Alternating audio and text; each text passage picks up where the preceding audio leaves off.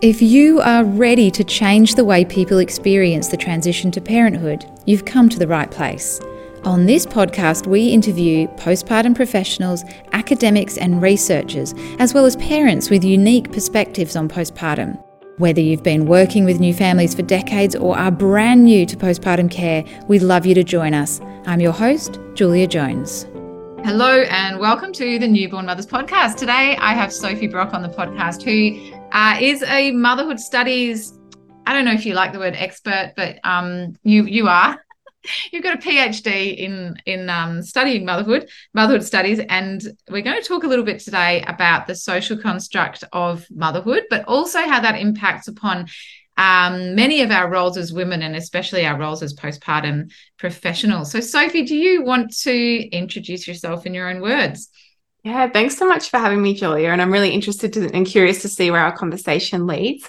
It's, even in that introduction or even in the process of being asked, introduce yourself, who are you? I mean, that also gets at the root of what a social scientist is interested in. Like, how do we present ourselves to the world? How do we want to be perceived? How does the way that others see us shape how we see ourselves? And so that's at the core of what I'm interested in for mothers specifically. And so part of what I've looked at through my research and my studies is, how does the experience of being a mother in today's society, how does that feel when we take into consideration all of the external factors that come our way? So when I talk about this as kind of an analogy of thinking about a fish in a tank and going, okay, well, how does the tank affect our identity? How does the environment affect our relationships? How does our broader world affect what it means for us to be a mother?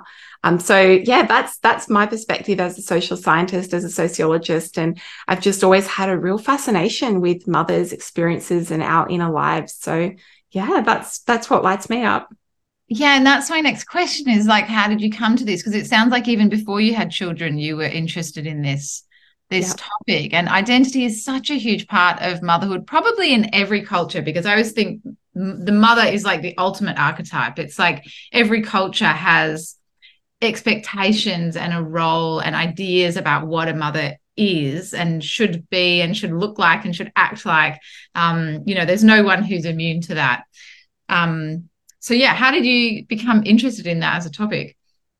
Yeah, well, I've always had a fascination with, I've always kept a diary, a journal, since as long as I can remember. And so each evening I would sit down and I would write in my diary, and we'd take trips away as a family, and I would write about things and try and capture my lived experience through language and words and try and make meaning of what I was experiencing. And so that is in the context of, as well, my own kind of childhood and upbringing. My dad was diagnosed with motor neurone disease. It's also called ALS in other countries, when I was 5, and he was given 2 to 5 years to live. And so it was a terminal diagnosis, and it's a degenerative disease. And so over time, you have like muscle wastage and you slowly lose your independence, essentially. And so I witnessed Dad experience that throughout my childhood, and we were grateful that very miraculously he lived for 20 years. And so what I witnessed over my own childhood and upbringing are the ways in which my mum needed to step into a caregiver role beyond the mothering role. And so I was very conscious of the ways that our outer world perceived us as a family, and the barriers that we faced and that my dad and mum faced in moving through daily life because of disability and stigma and expectations. And I witnessed, and as a family, we noticed all the ways that Dad was idealized and cast as a hero, which he was, but he always emphasized my mum, and that you actually can't talk about him without talking about her and us as a family. And so I kind of had this awareness from my own childhood experience and made meaning and explored my own sense of self through writing. And that carried over through into high school. I did this major work looking at Sylvia Plath, who's a poet, and Kathleen Folbig, who wrote journals. And it was all essentially looking at ambivalence in motherhood and identity. And so these themes sort of carried me and my interest throughout those formative years, and then into my university education. And through kind of a long path, it wove me into a place where I stumbled across motherhood studies as a discipline. And it went from there in terms of opening my interest and pursuing this area of study. Yeah, so you'd started your PhD in motherhood studies before you were a mother yourself. Yeah, so I did my honors dissertation first. And that was, yeah, well before I became a mother. Then went into the PhD and I became pregnant in my final year of the PhD. And I submitted when I think my first submission was when I was 6 months pregnant. And then you get it back from your examiners and then you've got to submit it again. And then you wait to get your final like email and letter saying that you've been awarded that. And I received that a few days before my daughter was born. And I was almost 42 weeks when I had her. So I felt like she was like waiting for me to receive that email before she decided to come. You got to have your PhD first, Mum. That's right. Yeah, get that out of the way. That's amazing. So I also started learning about postpartum care before I was a mother myself. But then when I became a mother, it really opened my eyes to a whole lot of new things. For me, the thing that I'd never learned about, which is different to you, was actually the identity shift. And for me, what I learned about after I had a baby was how much I became a different person and how much none of my postpartum doula studies until then had really mentioned that. So a lot of that came later when I started studying neuroscience and anthropology because I wanted those questions answered. So I'm curious, you were already obviously had a little bit of that identity piece. What revealed itself for you when you became a mother yourself that you perhaps hadn't realized before? Yeah, it's a great question. And there's a really big difference between theoretical knowledge and lived experience. And so I would say that in lots of ways, motherhood studies really equipped me well to navigate the identity shifts and changes that came with mothering. It equipped me well to handle guilt, ambivalence, anger, the perfect mother myth, the pressures and expectations I placed on myself and others placed on me. I felt pretty confident with a lot of that. What I felt less confident about was the act of caregiving and what that would mean. And when I became a mother, my marriage ended unexpectedly, sort of the week that I gave birth. And so I had this expectation of what my family would look like and what my postpartum would look like. And that all unraveled really quickly. And so when I was and I've written about this recently, actually, for an article, it's not out yet, but in retrospect, looking back, I can see the ways that I drew on particular tools to help write a new narrative for myself and to help heal and to help me feel anchored and tethered to some part of my identity, actually through my mothering. But at the time, you're in it and you're in the thick of it. And so I make meaning from it once I've come through the experience and I can see all the ways that actually my studies really did support me and equip me to have the tools to navigate that rebuilding of self. And also at the time, sometimes you're just putting one foot in front of the other and doing the best you can with what you have. And so probably that space of rebuilding was a really big shock to me. And the other thing that I did not expect was the interconnection between my daughter and I in terms of nervous system stuff. I didn't know any of that beforehand. I didn't know what biologically normal infant sleep looked like. I didn't know a lot of the practices that, your listeners and the people that you support are trained in. I didn't know a lot of that in terms of the practical caregiving and how I needed to be looked after as a mother. So yeah, it's complex, isn't it? There's so many different dimensions. It's so interesting. It's almost like we came at it from the exact opposite direction and then have ended up kind of in the same place anyway. Interesting. Amazing. So then I'm interested, why don't you tell me a little bit first about what is this idea of motherhood? Like what do you mean by that? Because there might be some people kind of listening going, I don't really get it. Yep. And that's really normal because actually part of how it functions is that we don't get it at first. So I mentioned earlier that fish tank analogy that I used to try and help make it a little bit more tangible. So if we were to all imagine ourselves as fish inside a tank, the fish are the mothers or everyone in society. The bowl, the fish tank, that's our society. That's the world that we live within. And we're swimming around in water, which is our culture. And we don't know we're in the tank until we start having conversations like this, or you go and do sociology or social science. Oftentimes it's just considered this is the way things are. This is just what it means to be a mother. And what happens though, when we live within a particular time, cultural context, historical period, in a particular family structure, we experience that tank in a really different way to if we lived 200 years ago, or if we're a single mother versus if we're partnered, or if we have a disability, or if our children have additional needs. All these different things shape how we experience that tank. And so if we were to talk about, well, what do we actually mean when we say motherhood is socially constructed? Are we saying motherhood's made up? Like, what does that actually mean?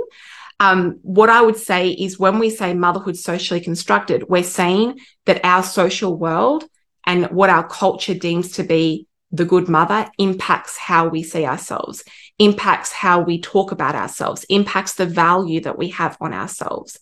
It impacts how we deem ourselves to be going as mothers and whether we perceive ourselves to be failing or thriving. And it also impacts us in really tangible ways as to whether we have maternity leave, whether there are certain barriers that we have in front of us that make it harder for us to mother, opposed to whether we are actually supported in community, as you so often talk about, Julia, and going, we're not meant to be doing this alone in the ways that we so often are. And so coming back to this fish tank analogy, we're swimming around in this water, we're absorbing all these ideas about what it means to be a mother, and that all happens way before we become mothers. We absorb those ideas through our own family systems, through how we were mothered, through how we hear people talk about mothering, through media, advertising, through pop culture, through our systems like school, maternity system. All these things impact how we come to know what it means to be a mother in our society. And if we were to get a big black texter and write all around on that tank, imagine we have an alien drop in from Mars and they say, tell me what being a good mother means in your society. Paint me a picture. And we were to write out on that tank all of the things. So the perfect mum, the good mum, well, motherhood came easily for her. She didn't have to fight. She didn't have to struggle. She wanted to be a mother. She aspired to be a mother. She had a glowing pregnancy. She loves every minute of being a mother. She finds motherhood come to her naturally and easefully. She doesn't struggle to breastfeed. She has a baby who is I'm using inverted commas, she has a good baby who sleeps and does all of the things that good babies do. She's presumed to be partnered. She's often put on the pedestal as being the white middle-class mother who's heterosexual and ticks all of those boxes of the white picket fence and the house and the idea of what it means to be a successful adult. She has children, right? Not too many, because that's irresponsible, but not just one, because then what about giving your child a sibling? She didn't become a mother too young, because that's irresponsible. She didn't become a mother too old, because then we label her the geriatric mother. She's usually not disabled. She finds things easy. I mean, we could spend the entire podcast talking about it, right? But part of what this picture paints is an archetype, an idealized image of what it means to be a mother that leaves very little room for nuance and also traps us, because we can never actually meet, no matter how much we contort ourselves, we can never meet all of the idealized expectations of who that perfect mother is. And so we've been absorbing them, often unknowingly, through that water we're swimming within, through that tank. Then when we become mothers, they've embedded themselves as beliefs. And this is where a lot of mum guilt comes from, that we judge ourselves as not being enough, not doing enough, not being good enough, failing in some way. And so that's a kind of, in some ways simple, in some ways complex answer to your question of what we actually mean when we talk about the social construction. We're talking about how the world outside of us impacts our experience of who we are and how we experience our motherhood.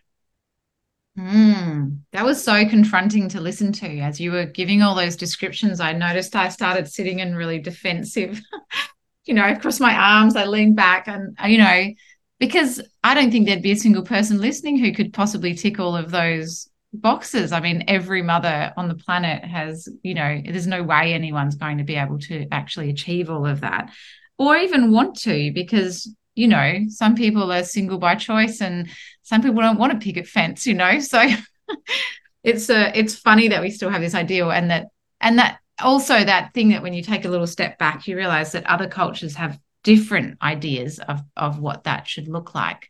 And then I'm interested as well in kind of taking that conversation one step further. When you were mentioning your mother stepping into that caregiving role with your father, I think that's really interesting because that mother myth does impact all of the caregiving we do. And I would even say it impacts professional caregiving, for example, postpartum professionals, but also probably nurses and teachers and all of those kinds of particularly feminized roles. So, yeah, I don't know. What's your experience with that too? I think that a lot of the time women step into positions that are critical, life-saving and life-changing. They step into spaces though to fill gaps that exist because structures have failed to provide responses and solutions.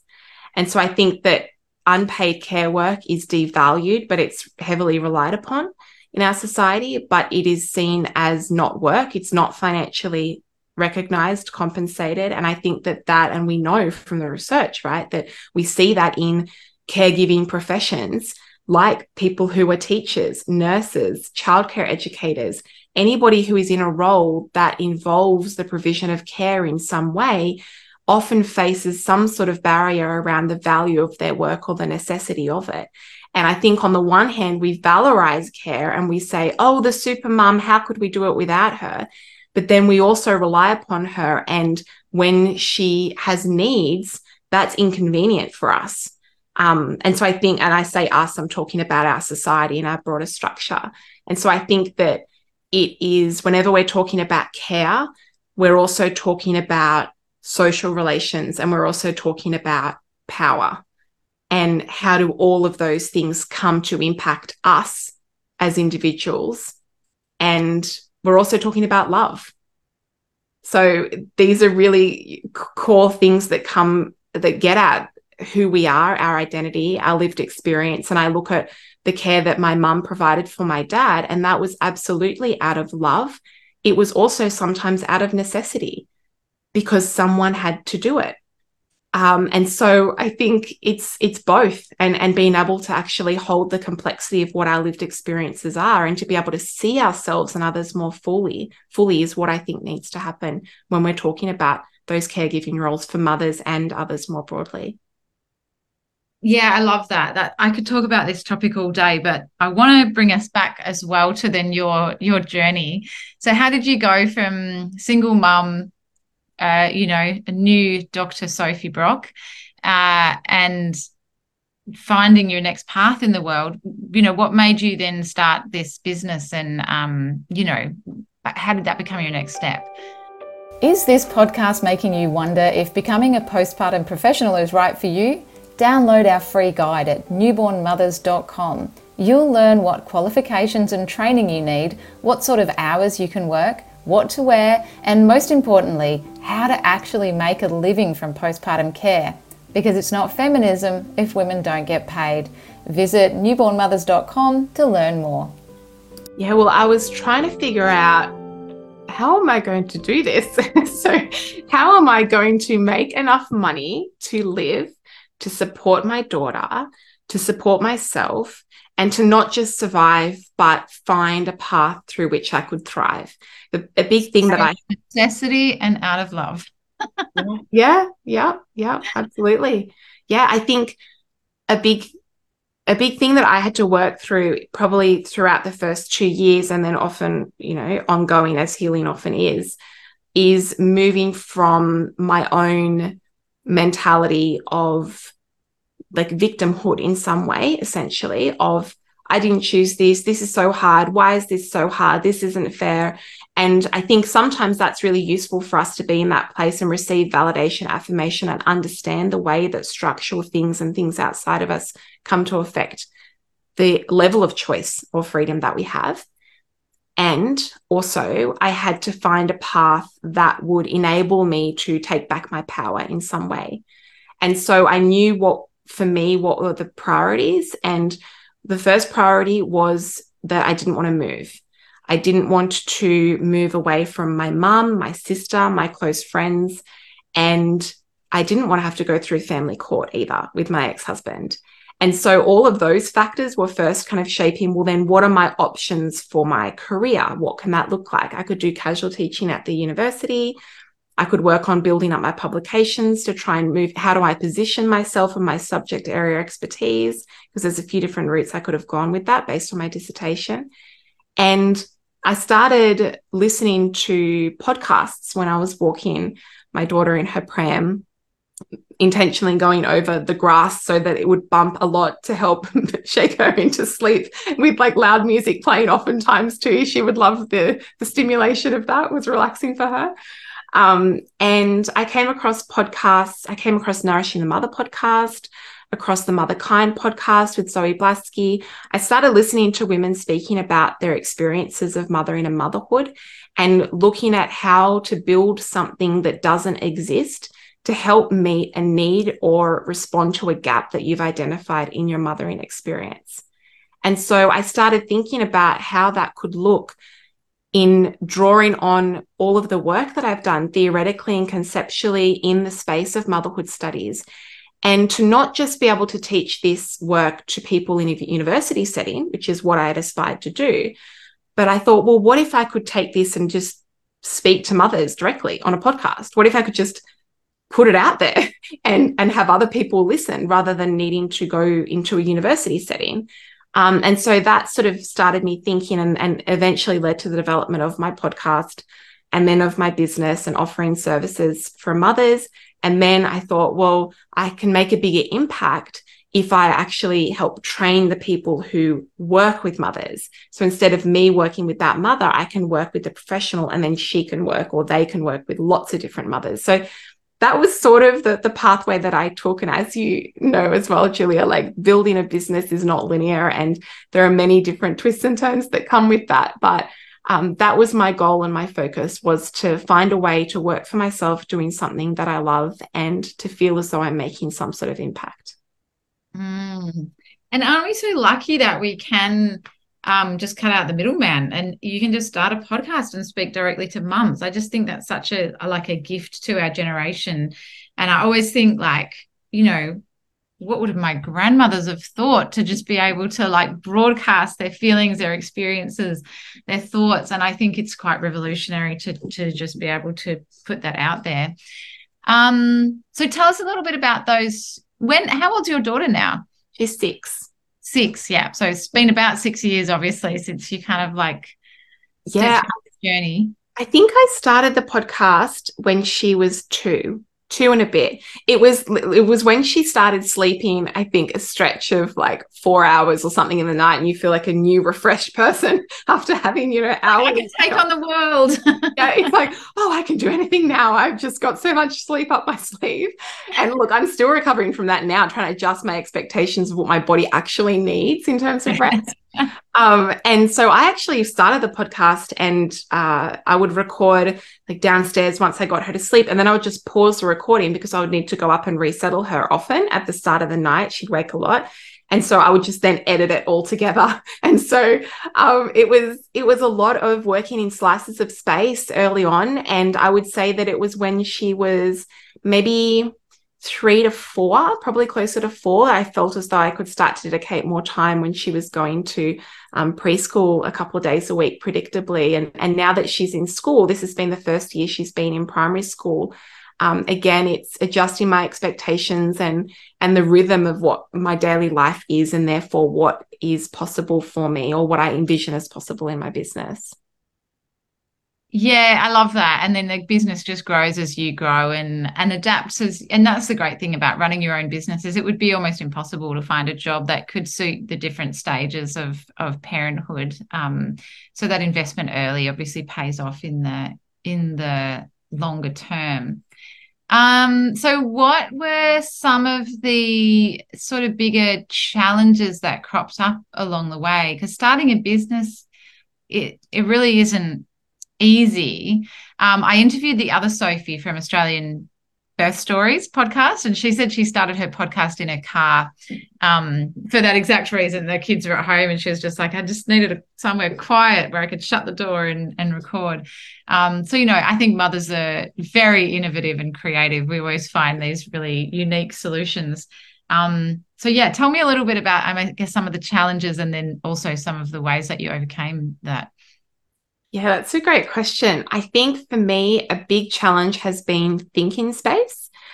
Because I was very used to, when doing my research and my dissertation, having long stretches of time where I can think and string a thought and string a thought and string a thought, and then it leads to something. And then I can put all the pieces out on the paper and I can move it around. And as all of us who are practicing caregiving know, that it's extremely difficult, near impossible to do that when you're caring for children. And I found it really hard to deal with not having predictable slices of time in order to be able to do that. And that's for a range of reasons. But that's probably was my biggest challenge, was the sleep, feeling as though I was able to move from one thought to the next and build some sort of coherence around that. And so how I dealt with that was, I think I enrolled my daughter into childcare before she was actually ready, in hindsight, because I needed some sort of help. And I had very little help from my relationships support network for various reasons. And so I dealt with like guilt around that, of going, what do I need and what does she need?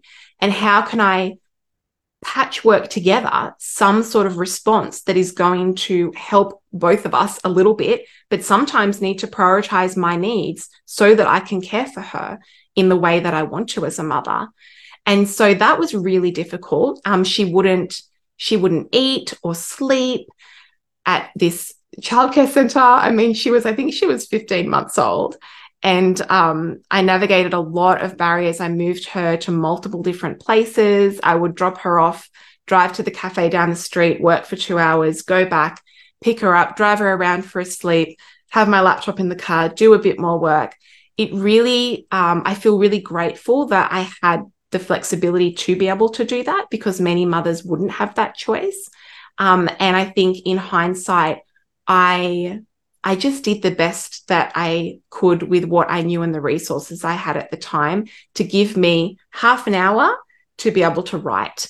And I didn't have really big aspirations when I first began. I wasn't working on launching a course straight away. I was working on writing a blog post and sharing about that on social media through a number of posts, and building community, building relationships, and building essentially my vision of how things could be. And that involves also creating new identity, and pulling on threads of my identity that I felt were in some ways kind of being stifled, or feeling as though they didn't have air, kind of giving myself space to breathe more into myself. And then that, of course, benefits my mothering as well. So I'd say, yeah, sleep, and finding those slices of time and trying to engineer ways to give myself those little spaces of time to do my work.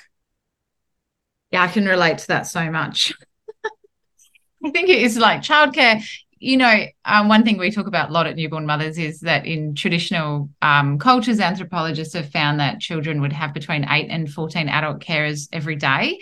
And now we have one. And and then you kind of cobble together this hodgepodge of childcare with, a backup for your backup for your backup. And then it's the school holidays and it all falls apart anyway. And then the mother's the only one who feels guilty. And I'm like, where are the other 13 people? Like there should be 13 other people who care about this problem and are trying to solve it too, and they should feel some guilt that they're not contributing. But anyway, it's just a huge mess, isn't it? So I think it's very relatable. I think childcare is probably really the number one challenge for mums starting a business. One thing that used to frustrate me too is that childcare is not tax deductible. So I could buy all sorts of things through my business and not pay taxes on it. I could do training, I could hire staff, I could pay for website design, I could buy business cards, I could even buy clothing, and yet the childcare was the biggest barrier to working, and it wasn't counted as a cost of work. And I was like, but I can't work without childcare. Why isn't this a tax deduction? Yeah, it's a great point. And I eventually, my daughter also had lots of health challenges for the first few years, and continues to. And so like money was a massive, massive barrier, and honestly a massive motivator for me in my business. My first goal financially was to be able to afford swimming lessons. Like, I'm going to be able to make enough money from this program so I can afford swimming lessons and not have to stress about it. And then I can buy myself a coffee when I take her to swimming lessons and not feel stressed. That was kind of like my first thing that I really focused on.